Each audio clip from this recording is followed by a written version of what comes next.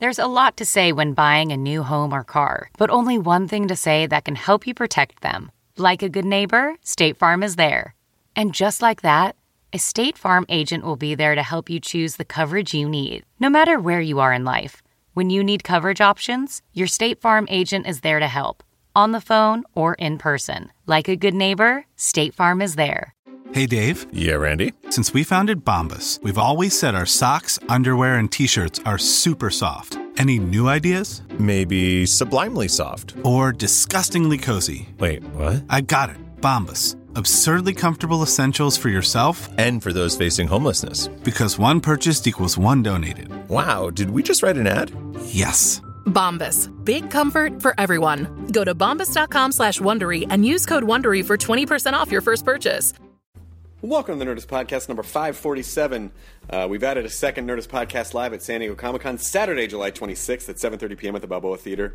So go online and find some tickets for that. Come out to that show. There's still some available, and we hope to see you there. I'm very excited for Comic-Con.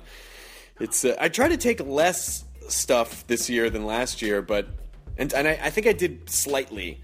But, you know, when people ask you to do stuff that you want to see or be near, it's hard to say no, because I would go to Comic-Con if I weren't working at Comic-Con, so in some of these cases, the only way that I'm going to see things is if I actually moderate the panels. Because they don't play favorites at Comic-Con, rightfully so, but it's real hard to get into stuff. So I'm excited for Comic-Con next weekend. Hope to see you guys out there.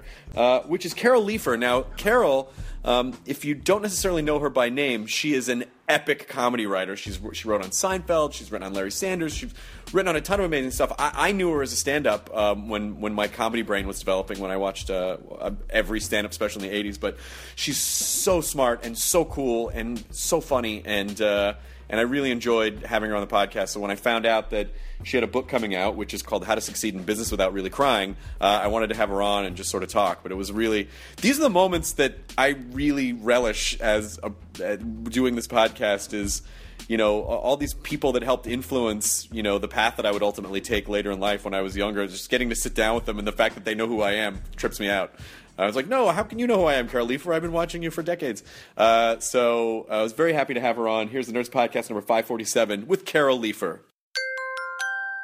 Now entering Nerdist.com.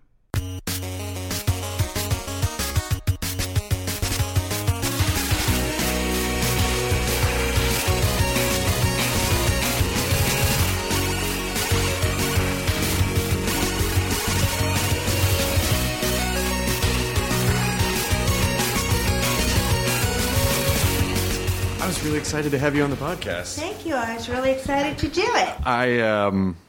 My young life, I mean, I was such a huge comedy junkie when I was growing up. Uh-huh. I must have seen you on a million, everything, like a Dangerfield special. Absolutely. and all of the, I'm sure you must have done Evening at the Improv and Caroline's. Yes. And all that craziness. Yeah, I think about that Caroline's thing, because Evening at the Improv, Caroline's I hosted, right, but Evening at the Improv I was on, and Vincent Price introduced me. What? In 1981, okay? And he introduced me as, please welcome Carol Leifer.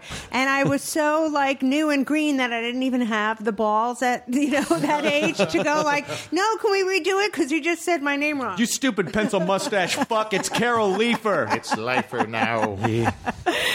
I've changed it. Yeah. Yeah, maybe I was also scared of him. I thought about that, yeah. What's the deal with airplanes? Like, what the fuck was Vincent Price doing? I know. He was the oddest host for an Evening at the Improv. But. Men pee standing up, I'm told. Yeah, that's true. Am I right, ghouls? Hey! Well done. Boom. That was I mean, I always look back at the comedy boom as this romanticized idea, because, now I feel like as sort of a survival mechanism, a lot of us went into podcasting or, social media, just different forms of expressing who we are so that people can decide if they want to come see us live. Because there's just not a lot of stand-up on television outside of Comedy Central. Yeah. No, it's really wild that in the, when I started out, like, people like see, he's before my generation, but Freddie Prinze, if you were on the Tonight Show and you killed, like the next day you would have a series and, you can be a star. I mean, it's really changed, and there's no one TV show now where you can go on and the next day be this hit, you have to do like 100. Yeah. Or even really doing more through podcasting and YouTube and all that kind of stuff, Yeah. It's a whole new world. How many? You must have done Letterman like 30 times, right? Well, 26. But who's counting? Who's counting? I was really lucky that I was performing at the comic strip, and Letterman came in, and this is right when he had his NBC show. And I knew that he had been in the club, but he was gone when I came off. And luckily I had a good set, so I was happy about that.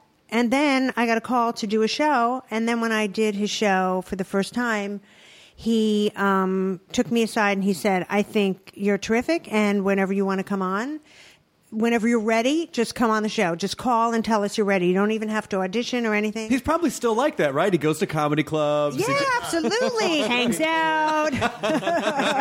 Goes backstage, drinking. Yeah. No, it's another different time. Different time. But how great to have the support of someone like that so early on, was amazing. But it was a time in comedy where it seemed like you basically just perfected a bunch of 5-minute sets for everything, because if there were so many, every channel had a ton of shows. Did you repeat a lot of material? Did you feel like, no, I have to do a different 5 minutes on everything, or did you mix it up? What was your? I kind of mixed it up, but with Letterman, it always had to be a new 5 minutes, so I was always in the clubs and working on my next set, my next 5 minutes to go on the show with. But then, when you're, as a comic, also, it depends on the crowd. If you are, you want to make sure you do great, you do a lot of your greatest hits, or if you're, want to try new material. I still do this when I try new material. I sandwich it between things that are going to work. Yes. So you don't look like a complete jerk if it doesn't work and then you have nothing to sail onto, So it's always just kind of working it out and working out where the crowd's at. Did you tour a bunch at that time? Were you touring every weekend in those days, or were you pretty much sticking to New York or LA? No, I did travel a lot in my new book. I hope they gave you a copy of my book that I'm promoting, How to Succeed in Business Without Really Crying. I don't think they did. Oh, my God. All right. Or if they did, it went to someone who has not given it to me yet. All right. Well, I need that person's name. Is Don on the phone? Well, when we're done, I'm going to get you a copy from my trunk. Okay, good, please. Okay. But I used to go on the road a lot, but I tell these, war stories a lot in my book. And one of them was, you're probably too big to have worked where a comedy club had a comedy condo. Oh, no. It's only been the last couple of years that anyone has come to see me on purpose. Like, I've been in many disgusting... Really? Yes. Just DNA-soaked comedy condos. Right. Well, to explain to the audience, club owners, sleazy club owners, got very smart with the comedy boom because it was like, instead of putting someone up in a Motel 6 every week, I could just buy a crappy condo and just throw the comics in there every week and not have to have the normal things like maid service and security. It'll really help foster all of the bad habits that comics have. Exactly. And they'll basically just then you'll just get the residual effect of right. 1,000 broken humans before you in one hovel. Right. I mean, what I love about the comedy condo is there's always a kitchen, never a sponge. One sponge, But anyway. And it's a contraceptive one. Yeah, an old one and used. It's used. Yeah. But anyway, I tell this story about having done the comedy condo, and I worked with this woman, Sue Kalinsky, who's still a friend of mine, woman comedian. We go to the comedy condo and meet this guy. Hey, how you doing? It's Arizona. There's a pool there. We actually hang out at the pool at the Disgusting Comedy Condo. Then around 7 o'clock that night, we're like, all right, we'll get ready for the show. Sue comes down. We were kind of gathered at the door to head out to the club. And we say to the guy, like, okay, you ready to go down to the club? And he comes down. He's still in his swim trunks. He's like, Oh, I'm not a comic. I just live here. Oh, jeez.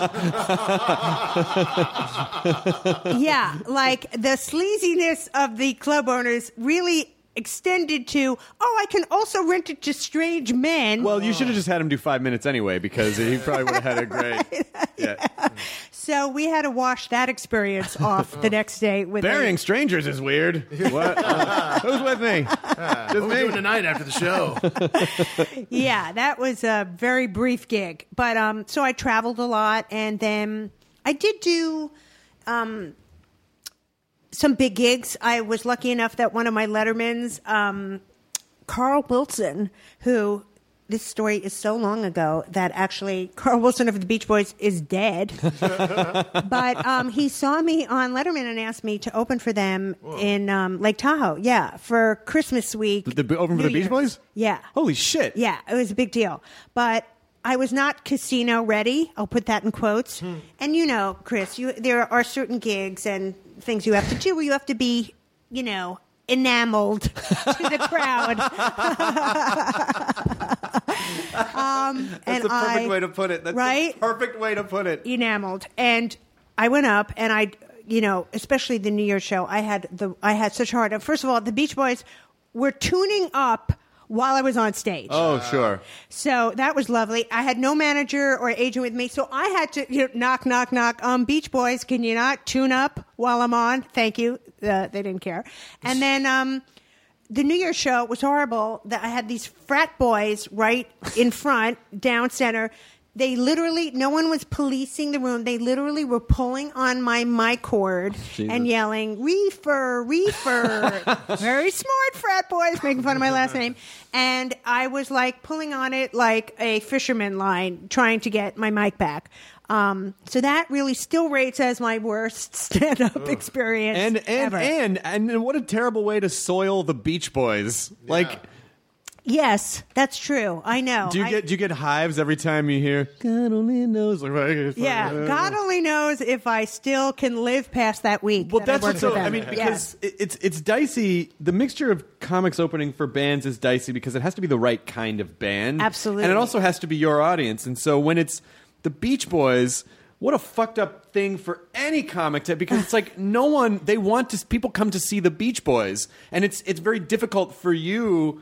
You're starting from a very bad position. Yes. Because you're basically not the thing that they came to see, you're in the way.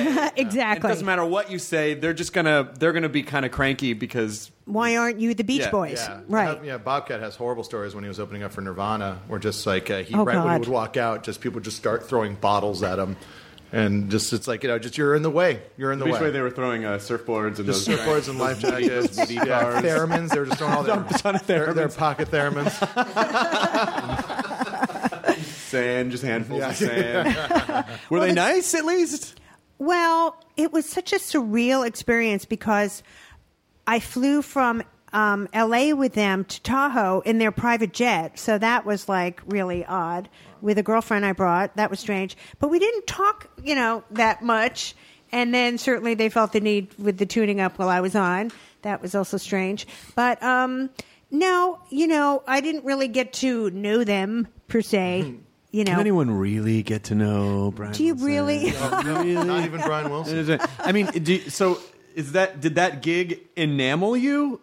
Oh, completely. So you were. So those gigs are actually probably some of the most valuable ones that you can have as a performer. No, and I talk a lot about it in my book because, it's really kind of the book I wish I had when I started out.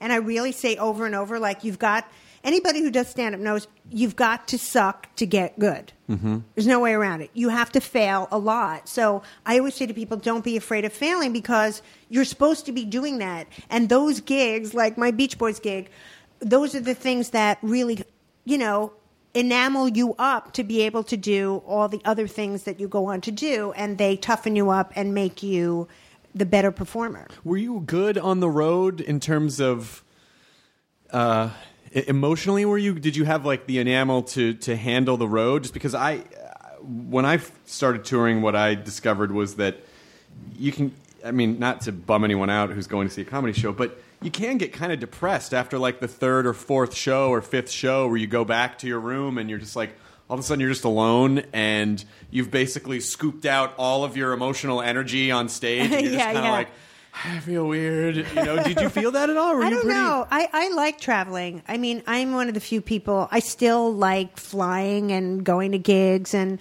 I always found that with other comics. Like, there's a certain part of your personality that I always liked, kind of the solitude of it and having the show and it meeting a local act there or whatever and hanging out and becoming friends. And I still have friends from those kind of gigs, but I don't know. It didn't really bum me out as much as I kind of liked it. I do love the travel part. I mean, my favorite thing about the job, one of my favorite things about the job is that it basically forces you to see, our country or wherever you go. But right. as a tourist, like you see so many cool places and feel so much local culture that you would never, in most other professions, you would never be able to do that. But I know so much about this country just from being a touring comic. Right, absolutely. And it's nice when you get the day to do that kind of stuff and go on a cheesy tour or, do whatever thing like that. I would always lie to myself and be like, well, I'll get up at like 9,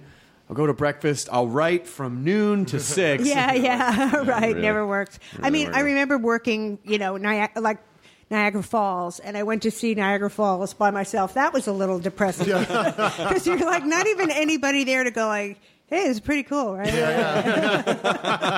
This is a stranger's family. Yeah. Hey, you guys, can I jump in that picture with you? Hey, you can just FaceTime it. Yeah. Hey, look at that. Look at the majesty on your 1136 by 640 resolution. When you started doing stand-up, what was your ultimate goal to always do stand-up, or was it to go into writing, or did you have a goal at the time? I just really wanted to be kind of the best comic that I could. That was really just my goal from doing it for all those years and traveling. And the writing really came about, accidentally because, my first open mic night, the MC at the Comic Strip was Jerry Seinfeld, and the MC at Catch Rising Star, my first open mic night, was Larry David. So I literally go back to like my first day in show business with these guys. So when they were doing Seinfeld, they were literally looking for writers who'd never worked on sitcoms before. And I know because I have friends who were writers at that time who were like, worked on Roseanne or Murphy Brown, and they would send in these spec scripts, and these guys were like, we don't want anybody who's done it before. So they came to me and asked me to write on the show, which was like my inexperience was a giant plus, having never done it before. So I was really lucky that in the case of Seinfeld, they were looking for blank slates that way. That's really, I mean, I guess I, on some level, knew that without actually knowing that, because the way the unconventional style of the show was not the typical sitcom tropes that I'm sure, you get these workhorse guys that go from sitcom to sitcom and like, all right, these are the acts, this is what happens, this is how we got to do this, there's this jokes, Yeah. So it's really interesting to hear that was actually by design. Absolutely. And it's great because Larry David was kind enough to just do an event with me called Writer's Block at the Writers Guild Theater in support of my book. And, I got to act it out for the audience of when you would go in and pitch to him and Jerry. And Larry was a very, tough date when you would pitch to him. He had this tick, like you'd pitch and, he'd move his shoulder around and go like, no, no. I mean, his biggest put down was like, I could see that on another show. Oh, wow. It was like, so are you pitching storylines or pitching storylines, potential storylines? So it's funny because when they like something, it was an immediate, they got it right away. Elaine thinks the Korean manicurists are talking about her behind her back in Korean. He would leap out of his chair and go, that's a show. We're doing that. That's an episode, But that kind of moment compared to 10 other pitches of whatever and him moving his shoulder around going, no. Can you remember one that you thought, oh, this should definitely be a storyline, but it didn't make it? We always had something where they always loved real life experiences. If I knew, or the writers knew, you would go into pitch and you could say, and this just happened to me, I always felt that was like an add 10 points to them. I was a beard for, it is funny though about, the history of, of time and what was happening culturally. 20 years ago, I was a beard for a gay guy at the Hollywood Bowl because he was in banking, and it was a time when gay men couldn't be out, and if he had a date, needed a beard. So I went with him, and that became, the storyline of the beard that we did for Seinfeld. But so, when I wanted to pitch that, and I said, I just was at the Hollywood Bowl, and I was a beard for this gay guy, that always helped. But, here's something that, was definitely something that happened at the time. Yeah, of course, fanny packs were very big. If you'll go back with me to the early 90s. Still big in Germany. Woo, woo, World Cup. And so I was wearing a fanny pack going about my day when I lived in New York. And it was a giant fanny pack, and it was under my T-shirt. And I remember that whole day, people were being really, so nice and solicitous, no, after you, and please, hey, take my seat. And then I realized at the end of the day, I think people think I was pregnant because of the fanny pack under my shirt, I'm pregnant with a chapstick and, and some change. Well, I had my big Walkman in there, giant equipment. So they always loved that idea. We never found, so much of Seinfeld was the big jigsaw puzzle of putting the pieces together. George, the golf ball going into the whale and, coming out. It was like an amazing jigsaw, so we never found a spot for it. But I always thought, that would have been a fun story. So then how did the storylines build? So you go and you pitch and you go, okay, Elaine thinks that all the Korean women are talking about her. So then where does it go from there? Do you then go off and start writing do you break it down into acts, or is it done as a group, or do they take it over? Well, what would happen is they liked that idea. Then it became what are the other ideas of the episode going to be? We used, for that specific episode, another idea that you'll appreciate as comics from real life. Elaine pretends she's deaf not to have to talk to the car service driver. And that was a little bit of, poetic license, creative license, because all my years on the road at 6 a.m. when the car service guy would pick me up, and I'd get chatty Cathy. Oh, yeah. And can you curse on your thing? Yeah. I've already said fuck 9 times. Okay. Where I, be in the backseat would you shut the fuck up? Yeah. Okay, they're taking you to radio or just to the airport. Oh, yeah. For your gig. And I just couldn't handle the small talk at 6 a.m. So we used that. Then it was they came up with the lineswoman being deaf in that episode too. So, I've moved on to the lip reader, that episode. You just kind of put all the pieces together of the characters, and then each writer would go off and write a draft. But what was amazing about Seinfeld and the genius of it, I think, is, every episode that everybody sees on the air was rewritten by Larry and Jerry. They had the final pass on everything. They put it kind of through their filter. So I always say the writers, we were the cogs in the wheels of their brilliance because it was their baby. And they really had the final pass on everything. That's amazing. And did you also work on Larry Sanders? Yes, and then I worked on Larry Sanders Jesus. too. Yeah. Now, what was that writing? That feels like that was a completely different writing process. Because was that. Yeah, that was. I'd never worked in a room before. Room writing, because Seinfeld was more like independent study. Come up with your own thing. Back to Larry and Jerry. Go back a little, do a little more work. Back to their office. Back and forth that way. Writers, we would look at each other's stuff and kind of contribute, but it was a little more independent that way.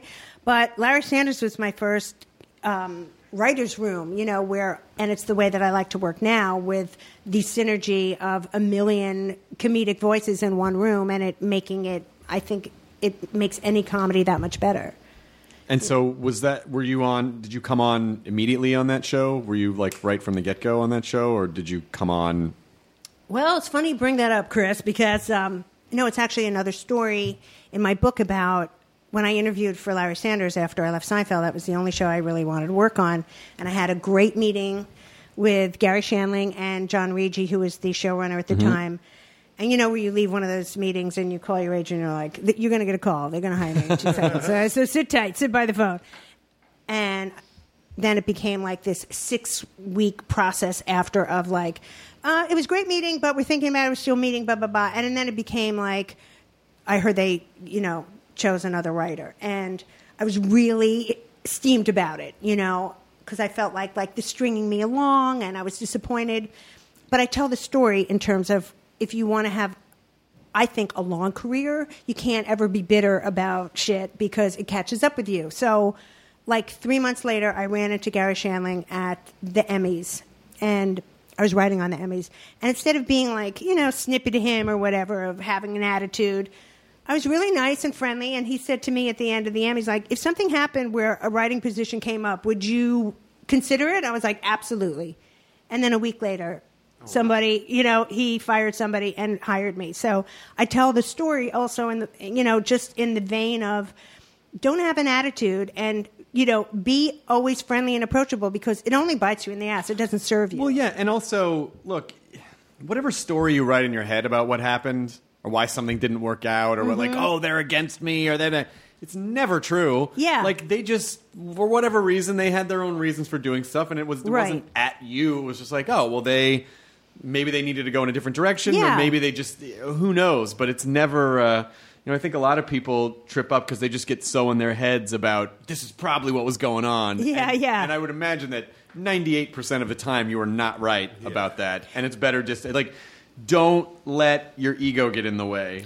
And it's so hard because you're putting they're turning you down. So it's hard not to take it personally when you're the one who's being rejected, but it's such an important lesson. I mean, I'd really like to ask you because you've done so well. And if you had like one piece of, business advice, I mean, is there something that just kind of pops out to you as really something you would want to tell people? Maybe building off what you were saying is that like, if you don't get hired for something, it doesn't necessarily mean that they're rejecting you. It just means they're picking someone else, which sort of by virtue of that, a bunch of people are going to not get used and feel rejected. Yeah. But ultimately, they're not. I feel like it's a slightly different it's like a slightly different way to think about it as, like, you are not getting this because I don't like, as opposed to, we're just hiring this other person. Yeah. It has nothing to do with you. They're just a little more right for this job, but maybe. So for me, I think, I've had a couple of different careers in this business, and what I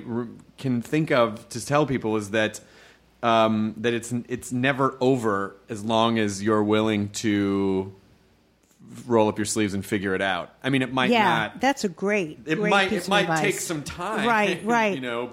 But my career was dead and did not seem like it had any prayer of anything. But I just, I was like, well, fuck. What else am I going to do? I got to figure it out. And so it really is just being able to, just like in stand-up, I guess it's like get the enamel, be able to fall down and then go, okay, that hurt for a couple days and it's fine that hurt for a couple days, but don't fucking hang on to it. Do not, if the best thing you can do with bitterness is turn it into motivation. Yeah. But don't let it fester into more bitterness. I think you can take the, when you get to that crossroads where you feel the rejection or you feel like everyone's against you, like you can go in two ways. You can either make that more intense, where it will ultimately consume you, and it's not going to get you what you want, or you can flip it upside down and go, okay, what can I do with this? It's basically just turning everything into a lesson or a tool for something else. Tenacity. I guess. But you really do have the ability to... I think most people feel like they're sort of guided by their emotions, but you can... Depending on the questions that you ask yourself, as opposed to, why does this always happen to me? As opposed to like, well, how can I use this effectively? Or is there anything to be learned from this? Or what can I do to make this better? The next time. The next time, it's, it's just slightly different questions for the same event, but it'll just take you in better directions, I think. Absolutely. But you always just have to be, I think you always have to be aware of what it is that you want. Yeah. And also... if one door doesn't open, well, there are 100 other doors. Yeah. Well, yeah, and when you give into the ego stuff, you stop asking yourself. It's sort of like when you get in a fight with someone, and at a certain point, like not a fist fight, but like an argument with someone, and at a certain point, you kind of go, is this advancing the goal, or are we just caught in we're animals and it's just like rah, rah, rah, rah, to win? Yeah, and like, are you just trying to win? And I think when you can kind of take the ego part out, which can be very hard to do, especially as performers, it can be hard to do. Absolutely. Hard for anyone, I guess. But if you can take the ego out and say, well, now wait a minute, is this advancing us to our goal or any more understanding about the situation, I think that's just a more effective way to handle conflict. Yeah, absolutely. I'm not great at it, but I try. No, you must be. I mean, anybody who's successful, you navigate those kind of waters. I mean, I even talk about a lot in the book about, Bryan Cranston. Yeah. Just the example of, I know him when he played Tim Whatley on Seinfeld, the dentist, who thought Jerry thought he was just using jokes, Yeah. But what I love about Bryan Cranston is knowing him as just a working actor, he was like the Money in the Bank guy. He'd show up, he'd be great, and he'd leave. And then any other show that I'd ever see him on, and I would say to him, I'd take him aside, because when I was like trying to audition for things as an actress, and I was horrible at it, because the second after I finished, I'd call my agent, like, do you get any feedback? Did you say anything? Do you get it? Hounding them. And Bryan was like, you know what, Carol? Here's what I do. When I have an audition, I take the sides, I prepare like a mofo, I go in, I do my thing, and then as I'm leaving the lot, I toss the sides in the trash. Yeah. And then a lot of times when my agent gives me I get the gig, he has to remind me what I auditioned for. I let it go that much. And to me, like, now I see why he's so successful, because he just had the mindset of somebody who's got it right. You focus on the work, you focus on what you can control, and what you can't, fuck it, because you can't control it. That's the best. And because you do get, like, what did they say, and why didn't I this, and why didn't that, as opposed to, because with Bryan, when he was on the podcast, I was kind of digging around in what turned to be a fruitless direction, where I said, well, how do you handle the insecurities that, performers, and then the self-doubt? And he was like, I don't know. Like, there was no connection to it. And, he just didn't have it, because ultimately it is a complete waste of your emotional energy to focus on and start creating storylines in your head about things that you absolutely cannot control. Yeah. And someone gave me the advice of just focus on you and what you can control, and don't focus on anything else. Because it's not gonna, because you just start getting in your head about everything, whether it's, work or a relationship or anything else. You're like, oh, what if this? And what if this? And I don't know. And what did that mean? And then it's just like, don't. And like with Cranston, it's just like, don't. Yeah. You're never going to know. Right. And you're never going to, it's just going to make you crazy. So just focus on you, focus on what you can control, be good, be nice to people. Yeah. And the rest of it works itself out. Absolutely. I look at someone like Cranston and I go, oh man, that would be great to have that. But it does. Some people I think are just predisposed to that, and other people I think you need to work it a little bit. But it is possible. Yeah, it's just that having been around for so long, I've just seen the bad side of it. I've seen so many people who are so talented and had so much to offer, but they screwed it up for themselves because their anger got in the way, or their bitterness, or I'm sure we each have stories of people who just had a great opportunity and got mad and blew it. And then and it's like times 10, because then when you alienate someone like that, it's kind of, and so on and so on and so on. It usually is when when you see someone who is really, really, really hit it big in something. I mean, anyone can get an opportunity. Like there is a certain amount of luck, but I think you kind of engineer your own luck. It's sort of like preparation meeting opportunity kind of a thing. I don't as much. Blind luck is just like, oh, you might win the lottery, but, don't. But I love what you said when you had Tom Hanks on about the movie. Was that something he said about your first movie, then that guarantees you get 3 more movies? That was a story that I had heard about him. There was a director that I worked with, I think a guy named Joel Zwick, maybe, and I think Joel directed Bosom Buddies. And I was talking to him about Bosom Buddies, and he was like, because he was there when Tom got Splash and like everything started blowing up, and he was like, he had this theory that if one movie was a hit, you'd get 3 more, and if any one of those was a hit, you'd get 3 more. And it was just like this pyramid, right? But just the idea that you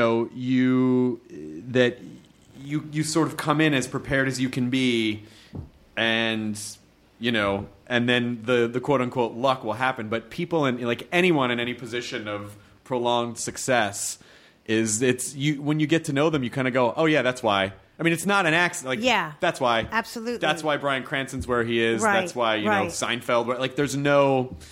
it's those kinds of things are not accidental. Yeah, absolutely. And it's funny because, even to things like just being a good person and being nice along the way is so important because, I've been around long enough that when I was putting my video reel together of my early Lettermans and stuff, the guy who was at the video place who put my reel together is a guy named Grant Heslov, who's like Clooney's writing partner, producing partner. And, I always tease him whenever I run into him, it's great that when we were doing it, I wasn't like, what are you doing, schmuck? That's, you don't put the Merv before the Letterman. Move that around. You Never idiot. do Merv before Letterman. You open with Letterman, you close with Merv. It's fucking simple. Heslov, what a dumb name. You'll never do anything. Oh, Clooney, the guy with the mullet? Fucking Right, nepotism. yeah. Can you tell him to wait outside? We're not done quite yet. Tell George Clooney we'll come over to Mrs. Garrett's for some candy. He was on Facts of Life. Yeah. I was going to make a Revenge of the Killer Tomatoes joke. But I sort of undercut you with the... I mean, look... yours is better. Listen, be nice to people. If you can't do it because you feel like you should be good to humanity... then do it for the selfish reason. Right. But just be nice to people. It's the same effect. Yeah. Yeah, ultimately just put niceness into the world, Absolutely. even if you have to force yourself to do it for selfish reasons. But because it can really bite you in the ass, when you least expect it. I mean, even comics, there's such a fraternity among comics that I always, think is fantastic. And I tell the story about how I once did this corporate gig and I was going to be the main thing, but they got Joan Rivers to introduce me. So I show up at the gig, and I'm like, oh, this is great. There's a mic there, but there's, no spotlight. So, of course, again, no agent, no manager with me. I go to the guy like, where's the follow spot? And he looks at me like, oh, sorry, Cher. We don't have your spotlight. And I'm like, no, you understand. It's when the lights go down. It's kind of important for the whatever. And then, Joan Rivers comes in for 2 minutes to introduce me. She walks in, and it was great because she got there and she went, where's the spotlight? And the guy was like, well, and then literally went on stage and went, I'm just bringing her on, but let me tell you something. This is, you guys weren't prepared. You didn't have a spot. Wow. And so you give her attention. And they were a great audience. And it was so great because, the look I could give the douchey, tech guy. But... that's the great thing about... You could have gone on stage and said, nice to be here. I'm Cher. While you're flipping the guy on. Right. I'm Cher. But that's the great thing about comics because we get it, Well, yeah, and you should trust someone who does something regularly that they probably know the mechanics of how it works best, and then it's not like, I need a spotlight because I just want to make sure everyone's... everyone's supposed to be focused on you because that makes the show better. Right. Because when everyone's attention is all over the place, then that's, it's just better for you. So when you go on here in town, where do you like to perform? In L.A., we have a space at Meltdown Comics, a little theater that I like to perform at, or UCB is another place that I like to do, or the Improv, but I don't... I do enough road stuff that I'm now at this point kind of less motivated to go do 7 or 10 minutes somewhere in Los Angeles. Yeah. Because I'm really busy, and so it takes and also unless I'm really just trying to work out new material, which I should be doing all the time, but unless it's I really have to or I just need to get out of the house, it's harder for me because what I found is that I'm having trouble. My long set is all kind of interconnected, and I've been struggling a little bit locally doing 10 minutes or 12 minutes because I'm lifting just pieces out of larger things that get context in a show. Right. And so they don't, as opposed to when I was building my set based on 5, 7, 10 minutes. Yeah. And then just stitching it all together. Now there's this kind of arc developing with the new hour, and so I've been having trouble doing short sets lately. Huh. But yeah, the Improv and Meltdown are usually the two places that I perform. Do you perform locally a ton? I do, but I actually take the giant schlep down to Comedy Magic Club. Yeah. Because I find that it's always kind of a built-in, ready-to-go audience. Can't swear down there. That's true, yeah. Gotta be clean. I wish I could be clean. Right. Want to be clean. Yeah. It's just hard. I think because I I've worked clean for so long, and I do a lot of corporate stuff now. It's not as hard. Yeah, if you want to do corporate stuff, you got to be clean. Yeah. My manager keeps saying, if you could just do a clean hour, you can do corporate. And I'm like, I know, but dicks are great. Like, I don't know how to make dicks not great. Yeah. And make the word vagina not fantastic, and I'll work clean. Do events for Dick Sporting Goods. There's your corporate. There's your dick. It just slightly changes. Yeah. Slightly changes. Yeah. Do you want to do a new hour at any point soon? Are you going to do a new special anytime soon, do you think?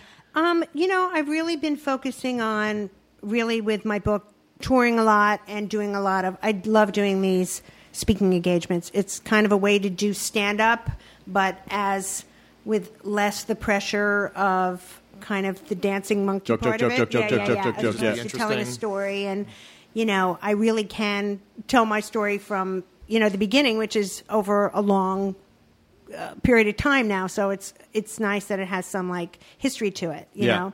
So I like doing that a lot. And I'm still writing pilots and TV shows. So I'm working on, I just wrapped on a show called Devious Maids. Mm-hmm.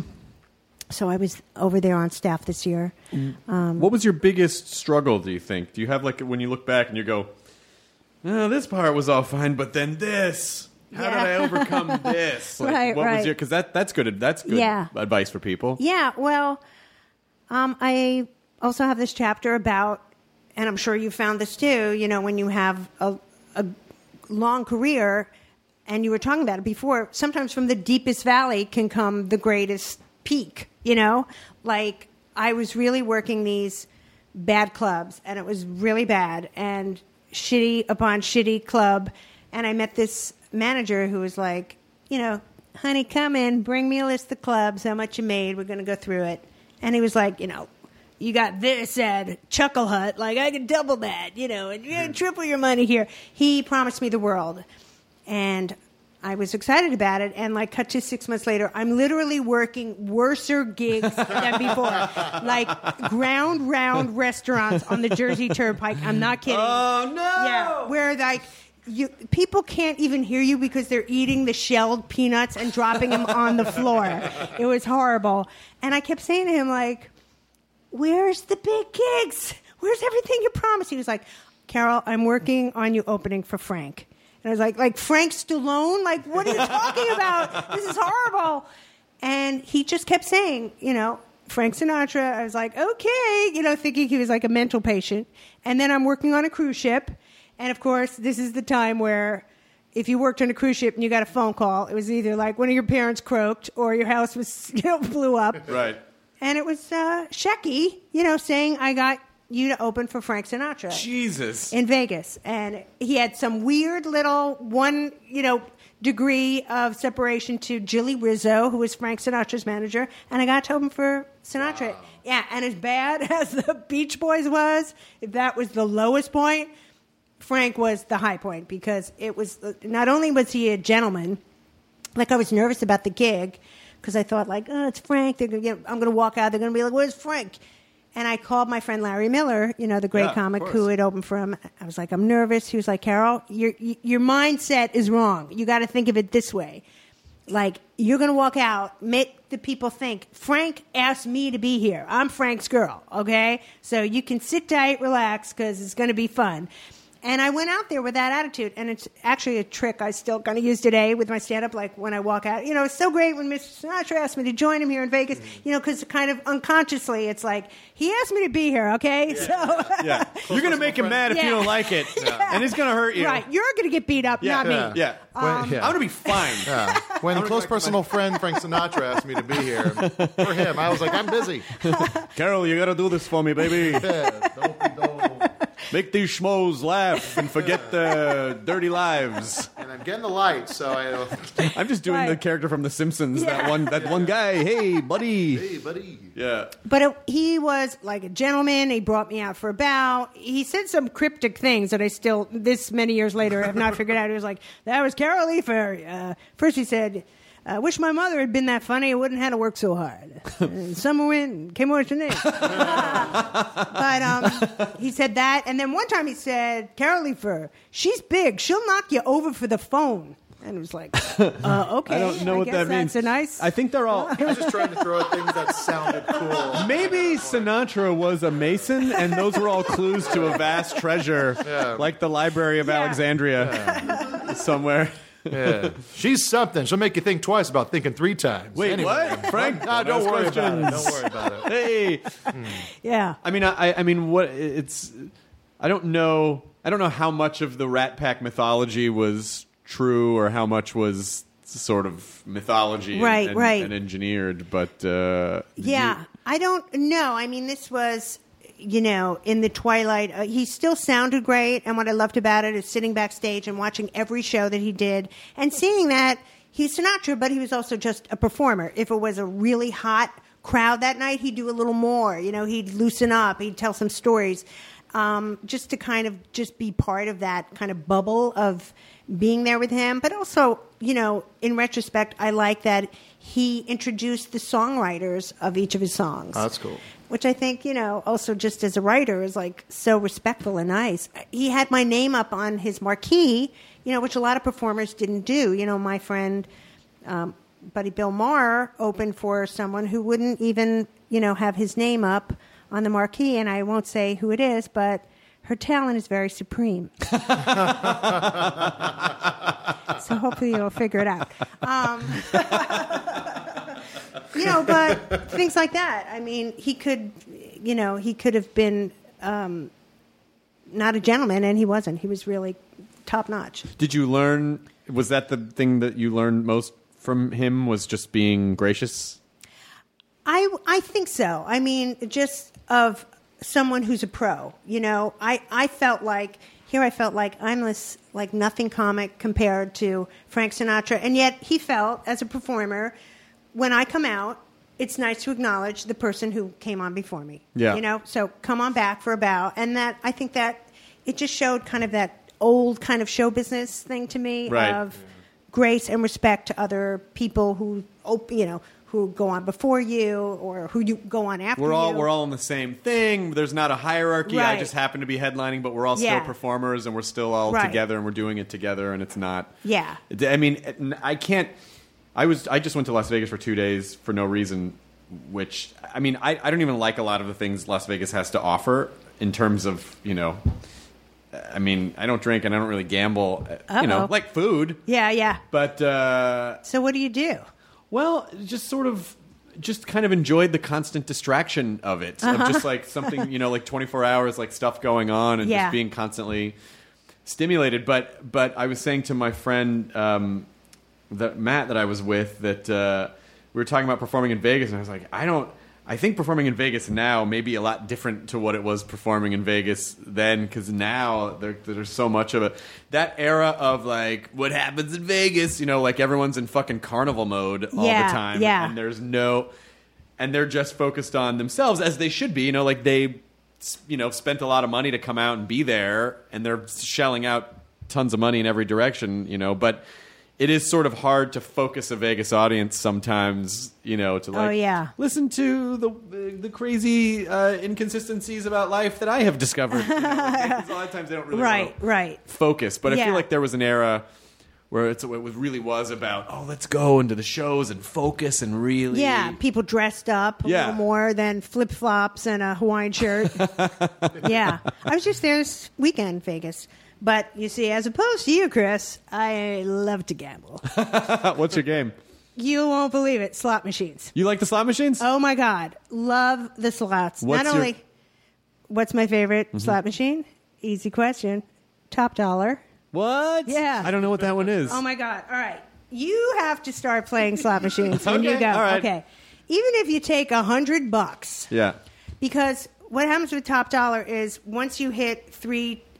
top dollars, like once you hit that thing in the machine, then it gives you a choice. It's like first offer, and it kind of the money has different. You'll hit like it'll go like $20 and $30 and you either take the offer or you keep going. It's a little like let's make a deal that way. Okay. But you can win a lot of money playing slot machines, as we've come to find out. I would just be afraid that the slot machine would fuck with me, and if I made one choice, it would be like, well, you almost won $1 million, even if it wasn't true. Oh. It'd be like, no. Yeah. But my friend Matt discovered the new Back to the Future slot machine, which is amazing because it's narrated by Christopher Lloyd and Michael J. Fox, and there's a bunch of different games in it, and you go into like Biff's world, and you go all these things, and he played that for hours and hours and hours. But Top Dollar sounds very much like this is much more of a... Because at this point, slot machines really just became about reference points. Like, they used to just be the spindles and then, like... Right. No, they're much more interesting now. Top Dollar. So what's an average Top Dollar haul? I don't want to brag, but we have done, my partner, Lori and I, we do very well when we go to Vegas.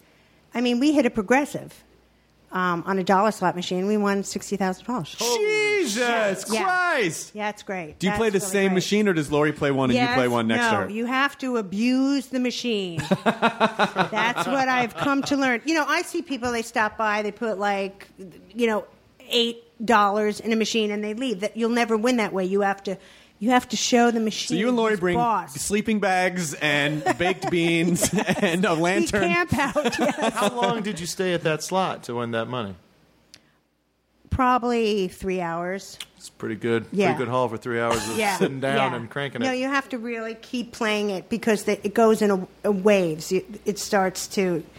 And you have to have a nice cushion, too. You don't go to a dollar... You have to put $200 in a dollar machine and play it.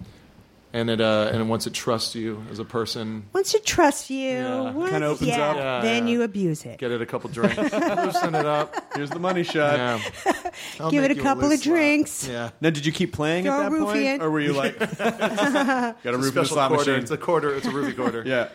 Now, when... do you keep playing at that point? Or you're like, okay, we're done. Let's leave. That's the other thing. That's another cardinal rule of slot machines. Once you win, there are these idiots that stay. Like... Once you win, you leave. You have to go. But if let's just say you put in $200 and then you're up $200, do you count that as like, okay, I've won? Or you're like, no, there's a certain... like winning means like $1,000 or more before I walk away. Yeah, but there are machines that are cold. And when they're cold, you know that kind of when you break even, you should leave. Okay. Because it's a bad machine. Yeah. And then there are people that are coolers, too. There are people who kind of watch you gamble. And then if Lori and I look at each other like... These guys are killing our buzz like they're coolers. Mm-hmm. We leave because we have to go to a different machine where they're not at. Like William H. Macy in the film The Cooler. That's right. Yeah. Yes. That was based on my gambling experience. The entire you should film. sue the shit out of those people who wrote that story. Yeah. Were you performing in Vegas or you just went? No, we just went because also when you gamble as much as we do, the hotels will put you up for free. Sure. They'll give us dinner. They'll let us have a massage. They just want to make sure, though, you have the ass time sitting in front of the slot machine. Yeah. Do you go locally to any of the... No, that's very sad to me. Once I start going to Commerce Casino, it's over. Then have an intervention, please, for me. I've never seen a more well-lit casino in my life. Is that true? It's all overhead lighting. It's just real stark. And one time my friend was like, like the bars are closed. We're like, let's go to Commerce. It's, you can go there. Yeah. And we went there and we just walked in. We're like, no, let's leave. Let's leave. I know. Look, that's not to say, it's a lot of, $60,000 was great and a thrill and crazy. But there are a lot of trips that we go home, and it's it's not good. Do you feel like where are you in terms of the overall win loss? Totally, very up. Yeah, right. Let's not forget I'm a Jew. Yeah, if you have any doubt, no. Yeah, this is not something for the squeamish. But if it really started to become a losing proposition, yeah, we would be ending the Vegas trips. That's smart, though. That's smart because some then people, it's not fun. Yeah, because some people are like, we have to gamble every minute until we leave, as opposed to we're going to go and then we're going to get whatever we're going to get and then we're going to get out. Yeah. It's just about goal setting. You just have smarter goals. So you don't gamble, and you said you don't drink. No, you don't drink at all. No, I don't do anything. Wow. Yeah, I mean, I'll gamble a little bit. I lost like $400 in Las Vegas, and Matt, who makes a little bit less than I do, lost Actually, I think this time he lost about the same. But there's some times where he'll go and he'll be like, "I lost $2,000 on roulette." I'm like, "Why would you do that?" Yeah, he doesn't know how to use his money. He's a good road trip buddy, though. Yeah, he is. He's the best. What were you playing? Blackjack. Okay. I was playing blackjack. I don't understand the video blackjack machines because I sort of feel like, I mean, I know there must be some way that it's fair, but it still feels like, wow, I just drew to 21 again. Yeah. You know, it still feels like I'd rather just have a person. That's my game. I get too stressed out when I'm at a table with other people watching me play. That's why I like the video blackjack. Oh, just because And then if you want, you can switch over to another game. You don't have to walk away. That's true. Okay. There's, you know what they should do is in video blackjack, they should have other players just sitting there. So if you hit on a mid card, like a 4 or something, they're like, ugh, and then they just kind of shame you. I hate it. Yeah, I don't know what the I feel like I can go to an open table, and then the second I sit down, like 3 people sit. Like it always feels. Yeah. Like, do you guys work for the casino just to keep the decks flowing? Because I never just sit alone at a table. And the other thing too that I found with casinos is, when you win, I always like to get a check because you can't spend it, and then you can move on. But the casinos will fight you like crazy. Like if you win over $5,000, they'll say, "Okay, and I'll go, can I get a check?" No problem. We're just going to run back. We'll get your cash. We'll be out here in a second. They say, "No, it's okay. I really love a check." And they're like, "Oh God, that's going to take like an hour and a day." Yeah, I got time. Yeah, Well, let's go get coffee. Get cash. Be here in a second. No, we'll just go get coffee. It's fine. Like everything's open always. Like it's easy to waste time here. Absolutely. So but it's fun. I don't think I've ever been to Atlantic City though. But Atlantic City's kind of like I heard they're closing the Trump Tower now. Yeah, I just saw that. Yeah, just saw that today. Yeah, have you performed in Atlantic City a bunch? I have. Atlantic City is a little depressing. Yeah. I have found. Yeah. East Coast Reno, right? East Coast Reno. That's a very. I would say that's That's what the feeling I get from it. Just kind of like it had its time, and it's not doing a good job of holding on to it. Yeah, and talk about a distracted audience like you were talking about. Yeah. Have you been to Tunica, Mississippi? No, I haven't.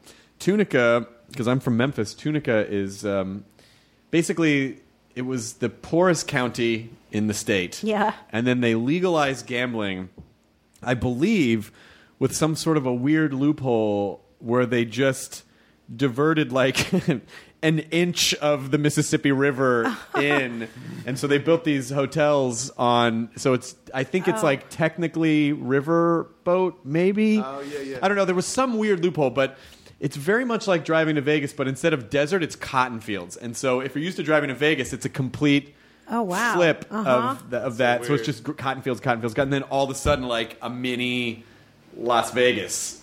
Oh, weird. Kind of a thing. And then big acts go through there and play. Yeah. It's like 40 minutes from Memphis, I think.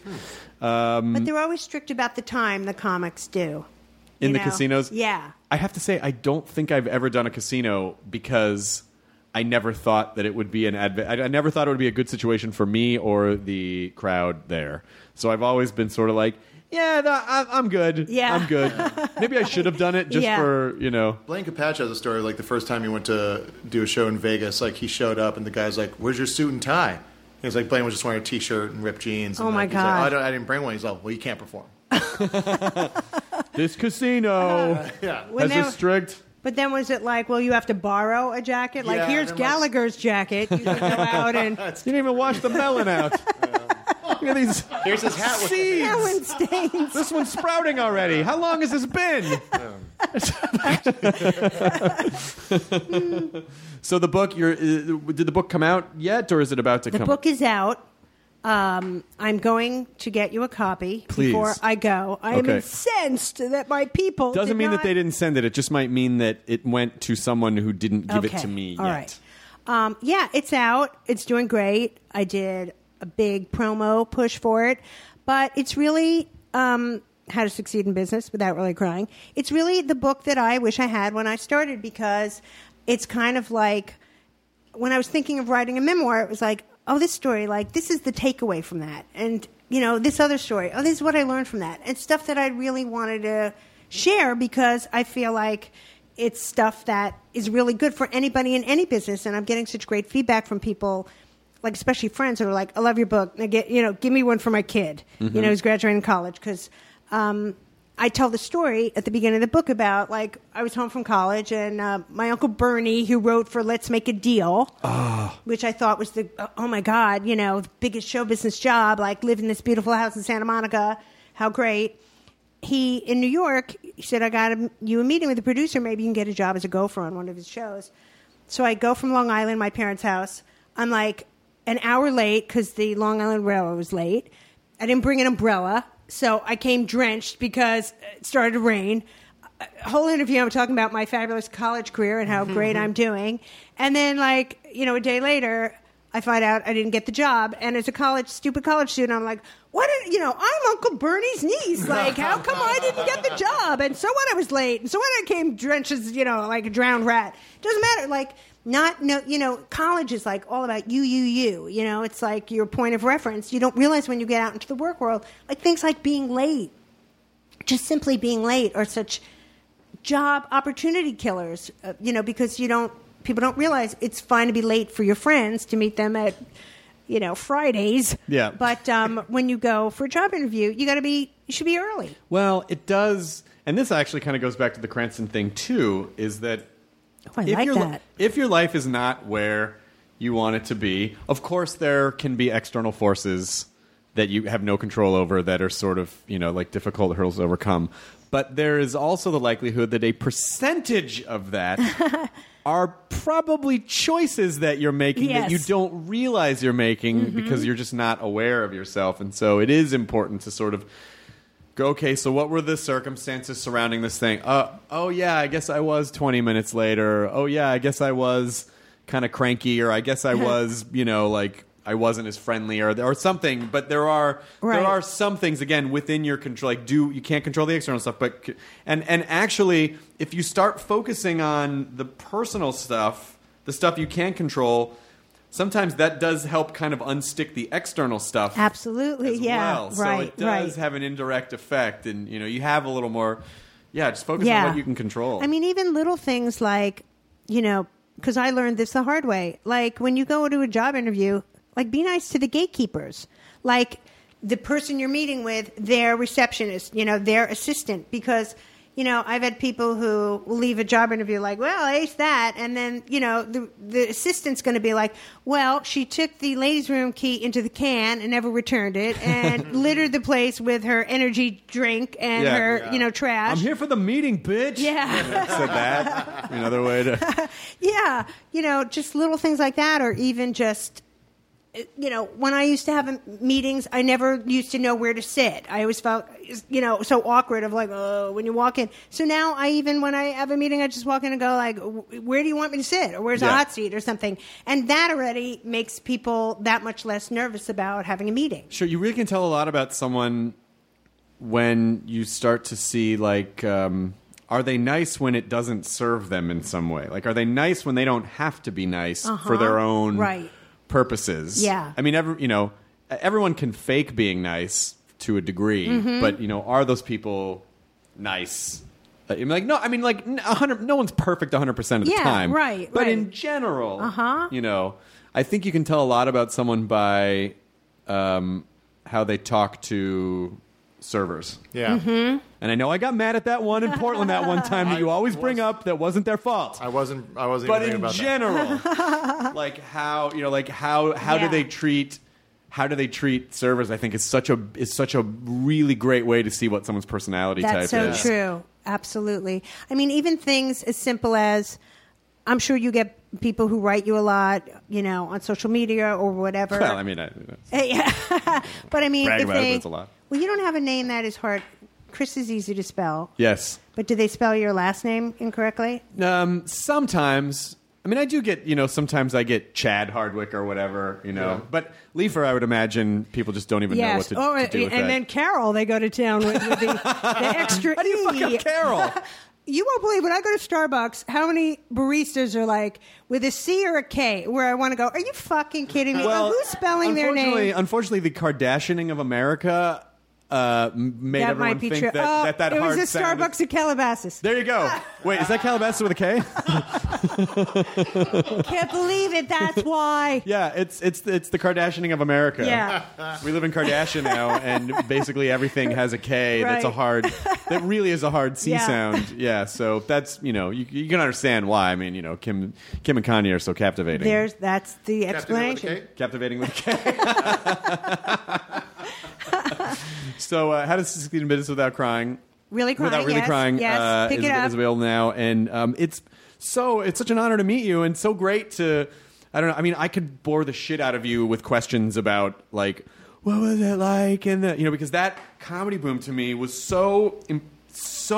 I was at the perfect age. Wow. It was the perfect time for me to be sucked. Starting with Steve Martin in the mid '70s, and then just like. All the way through the end of the comedy boom in '92 around, Yeah, and then yeah. then for me, kind of diverting into the more alternative Nice. underground scene. But I watched every, like I had people that I liked, but I watched everything, every bit of comedy, and it was such a rich time. It was, and I'm really complimented that you say that, and You had great hair. Thank you. I remember. Yes, I remember this. yes. This tuft of 80s Right. hair that was I had amazing. very big 80s hair. Yes, I did the Tonight Show with Johnny, and then my hair did it about 10 minutes later. No, but what you're talking about is, we also talking about the fraternity of comedians. When I started, it was that way too. I watched everybody, and I went to college with Paul Reiser, who's really the guy who got me into stand-up, because wow. we were in the same theater group, and he was like, I go to these nightclubs during the summer, and I do stand-up, and, it was so new that I was like nightclubs? Who's this guy? Like Vic Damone, like doing clubs? But I watched, and Steve Martin was really, at a peak then, so it's been amazing that, like, to write for the Oscars, which I've done so many times, and write for Steve Martin, to go up to his house and write jokes. Like, it was literally like I took a moment before I went to his house, okay, just take this in. Like, when you started day one in comedy, if you ever could see yourself right here, right now, about to write jokes with Steve Martin, like, okay, just appreciate it. And well, yeah, it. and that's how you know you're doing the right thing when you start doing the. If 10-year-old me could see this, or 15-year-old me, that's how you know you're doing the right thing. And with Steve Martin, I'm sure the first time you met him, you probably showed up in a white tux with the arrow through the head, right? Yeah, it was a little obnoxious. I imagine he would love that. You could be off now. You don't have to be off. Such a regular, great. Nice and you feel guy. comfortable pitching jokes to him, or did you have to overcome the? No. It was when he started to respond to some jokes, it really made me relax because it was like laughing, and then I forgot what it was, but then we went to a party of the Oscar, a pre-party, and I brought him over to meet Laurie, and then he was like, "Oh, Carol said the funniest thing the other day," and he mentioned one of my jokes, and I was like, "Okay, this is like the greatest thing ever." Awesome. he remembered it from the other day. Did you write for him the year that he hosted? With Alec? Yeah. Oh my God! Baldwin, yeah. Did you write the joke when he was introducing Ben Stiller? He said you loved him in Meet the Parents, you loved him in something else, and you were fine with him in Mystery Men. It's such a fucking great joke. I have to say, no, that was not my joke, but I work with the best, funniest writers. Anytime I've worked on the Oscars, I work with the best. I think hosting the Oscars would be the worst job to have, because every fucking year it feels like all of the writers and bloggers or whatever, it's like they already just sort of write the trashing article, Yeah. and the film is like, no one can ever. It seems like the most thankless. Mm-hmm. Yeah. I never see anymore where someone writes, they knocked it out of the park. It's like. Some jokes work, some jokes didn't. Yeah. Fucking ease off, you know? It's a fucking hard job. Exactly. It's not why many of the people watching are there. Yeah, I think they had asked Tina Fey, who do you think you and Amy would ever host the Oscars? She was like, no. Yeah.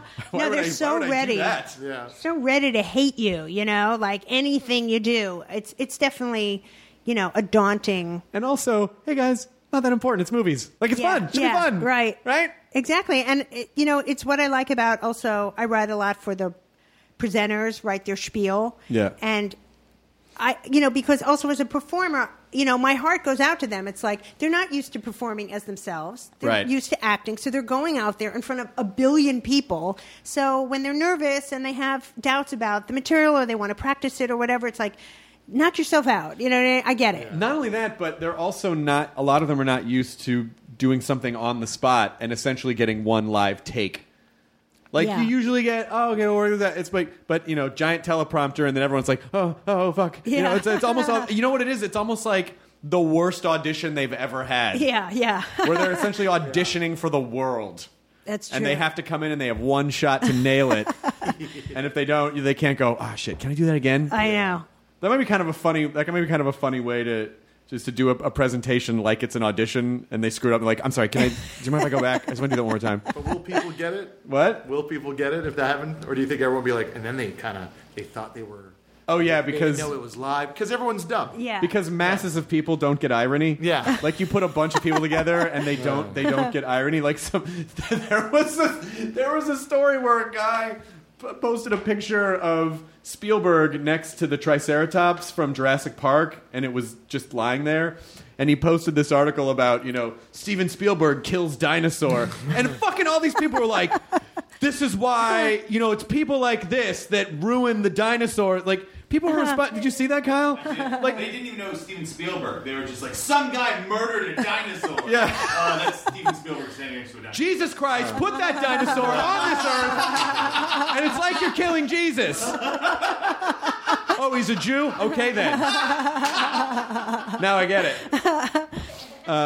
So it really don't underestimate people to not get irony in a lot of situations. But the worst thing when you write on the Oscars is when there are celebrities who are like, you submit and submit and submit, and they're like, that's not good. I don't like that. I'm going to write my own thing. And it's like, okay. And they have to do it through the producers, but they'll go, okay, write your own scary, funny thing. And then they go out, and this happens, and then they bomb with it. And then I've seen more than one person, and then they turn to the presenter they're with and go, well, I didn't write it.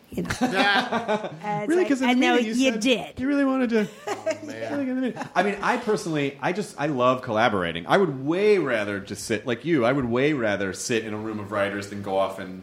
Sometimes I need to write by myself a little bit to work out thoughts, but I would way rather sit in a room and like bounce shit around and watch people like dogpile jokes on top of one another. And it makes it better. I love that about a writer's room. It's just the synergy of the volleyball, that you get the best result because of this person, the setup, and the... Well, then totally different experience for you writing the book, where you just have to sit down and go, what did I do in my life? Yeah. Oh, no, right, this, and this. But I kind of liked it.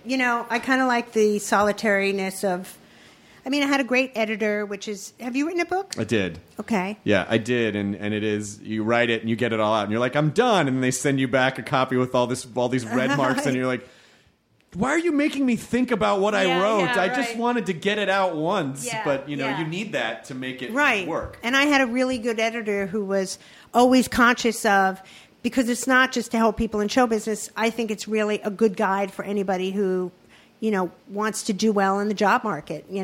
For being around for almost 40 years, which I have. Which is, stupefying to me. But you need someone to. Because when you write everything yourself, and this is why it's important with stand-up too, because you're essentially forming a relationship with other people and an audience.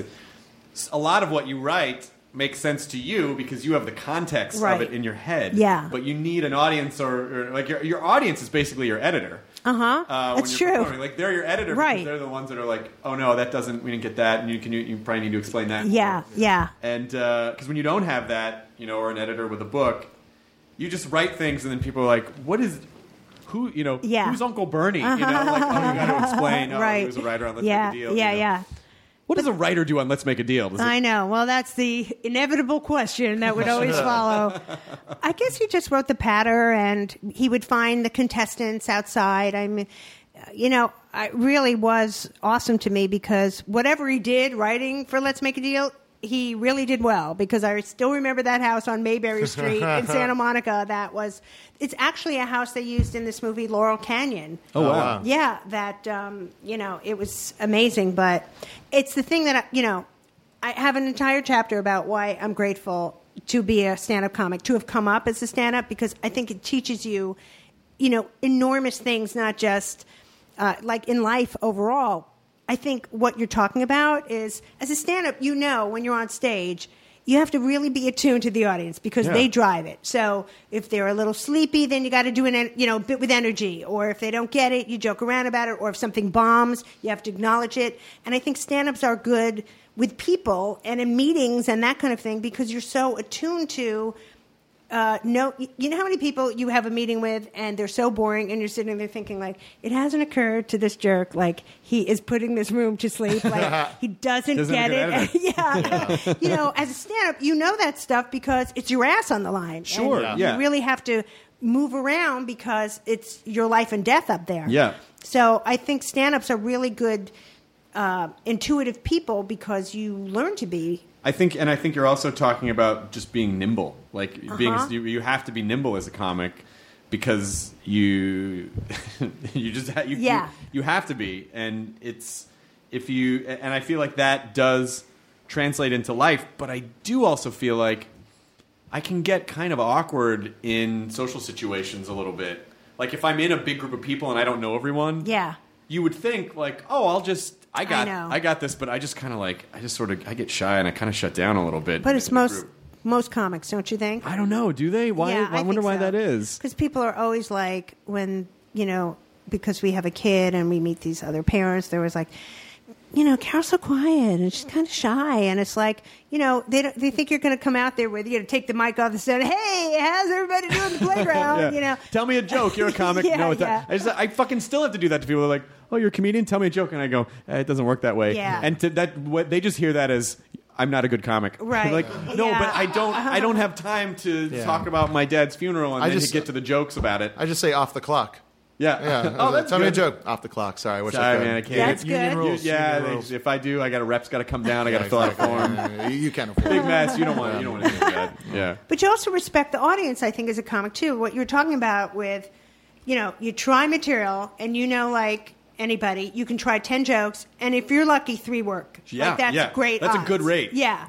And I've worked on TV shows where it's a live taping and a joke won't work. And I can always tell the comics versus the writers because the writers will be like, well, that was a good joke, so let's keep it and we'll sweeten it when it comes to the thing. And the comics are always like, no, the audience didn't get it. Like, let's rewrite for 2 seconds over here and come up with a few alts and do it, because the audience is the ultimate arbiter, Yeah, and it's not a good idea to get too married to one joke. There are a couple jokes that I've had that got an okay reception, but I just liked saying them so much that I would do them anyway. But but in general, you can't be precious about your jokes. No, because it's more will come down the pike. Yeah. Even though you feel like, especially after you just do an hour, you're like, well, I guess that's it. I don't know. There's no more. I think that's the end of the jokes. Yeah. I think I just got to the end of the handkerchief that I was pulling out of my mouth, and there was the voila. All right, see you guys again. That's it. Thanks. Bye. And then we never saw him again. Yeah. I always find there are like the biggest misconceptions to me about comics. The 2 questions are like, do you practice in front of the mirror? No. Only my singing. And I always think that's fascinating too. Like, does a joke that works in Omaha not work in, Sacramento? It's like a good joke is a good joke. Unless it's about Omaha. Yeah. Sacramento people love Omaha. jokes about Omaha. Blaine Capatch always says, local jokes get you local work. Yeah. But... that people think somehow the country is really getting jokes somewhere over here and missing it all in Cleveland. Or I wonder if you and Lori are out, does someone say to Lori, like, I bet it must be a nonstop laugh riot with this one at home. Yeah, absolutely, like, right. I don't think you know comics. Yeah. It's not, we can be fun. Yeah. But, we do kind of get serious sometimes. Uh-huh, right. Most times. Yes.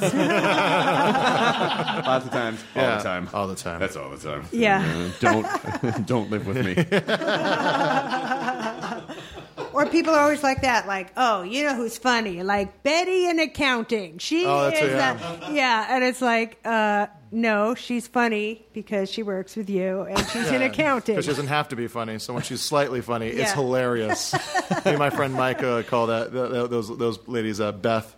Whereas it's like we were at this place and there was a koi fish in this pond, and then like one lady was like, "Hello, sushi," and her friend was like, "Oh, Beth." You're so bad. Oh. So now anytime one of us make like a real bad joke, it's just like, oh, Beth, oh my God, Beth. You know who you should meet? Carl. Carl's so funny too. He's in mechanics. Got some great cat stories. Yeah. That's fucking amazing. Well, Carol Leifer, Leifer. Thank you, Of course. Chris Hardwin. Carol, K-R. Yes, when I'm in Calabasas. Yes. Are you on the Twitter? Are you on social media? I am on the Twitter. Yes. Yeah, I'll make sure that we get a photo and I'll... Yeah, for sure. Yeah. Is it Carol at Carol Leifer? At Carol Leifer. All right. Yes, thank you for...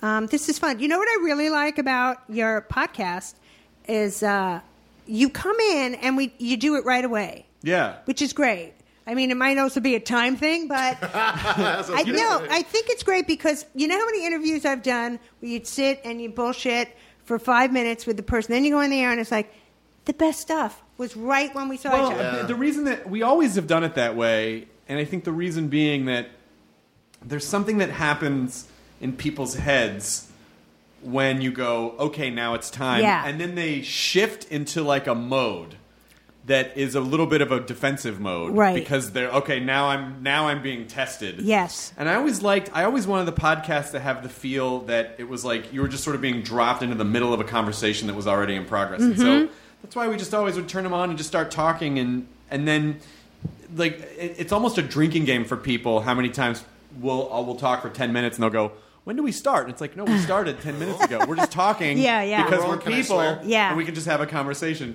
Yeah. But I never liked that moment when I was doing interviews of like, okay, Carol, welcome. Right. You're like, hello. Yeah, like I would rather just... Yeah. And I always just thought to myself, well, if the small talk at the beginning doesn't work, we can cut it out, and we've never had to. Yeah. That's great. So I really, really like that. That's sort of why whenever I come in, like that's why Katie knows, like the second everyone comes in, the recorder goes on, and we just start, like it's just whatever it is. Yeah. I like it. Unless you started saying a bunch of really horrible things or confessions, then I would... I killed a man. No. No, you were like that guy in that apartment building from the Comedy Condo. He killed lots of people. I know, but he I loves didn't win in Vegas, and I killed somebody. It's fine. It'll stay there. All right, everyone, enjoy your burrito. Now leaving Nerdist.com. Enjoy your burrito. Hey, listeners, it's Will Arnett. Our podcast, Smartless, has crossed a milestone that seemed unfathomable when we started nearly 4 years ago, as we've just released our 200th episode. Join us as we welcome the dynamic duo of hilarity, Steve Martin and Martin Short. You've seen them on screen together in The Three Amigos, Father of the Bride 1 and 2, and most recently, in Only Murders in the Building. Both are comedic geniuses in their own right, but together they are always electric. And this episode of Smartless is no exception. I don't know if I've laughed more in a single episode than this one. We discuss their career arcs both separately and as a comedy team, how they met, who is more difficult to work with, and what motivates them today. Is Steve a better banjo player than Marty as a singer? Find out on this bicentennial episode of Smartless. Follow Smartless in the Wondery app or wherever you get your podcasts. You can listen to Smartless ad-free by joining Wondery Plus in the Wondery app or on Apple Podcasts. Plus, you get to hear Sean cry. What a loser.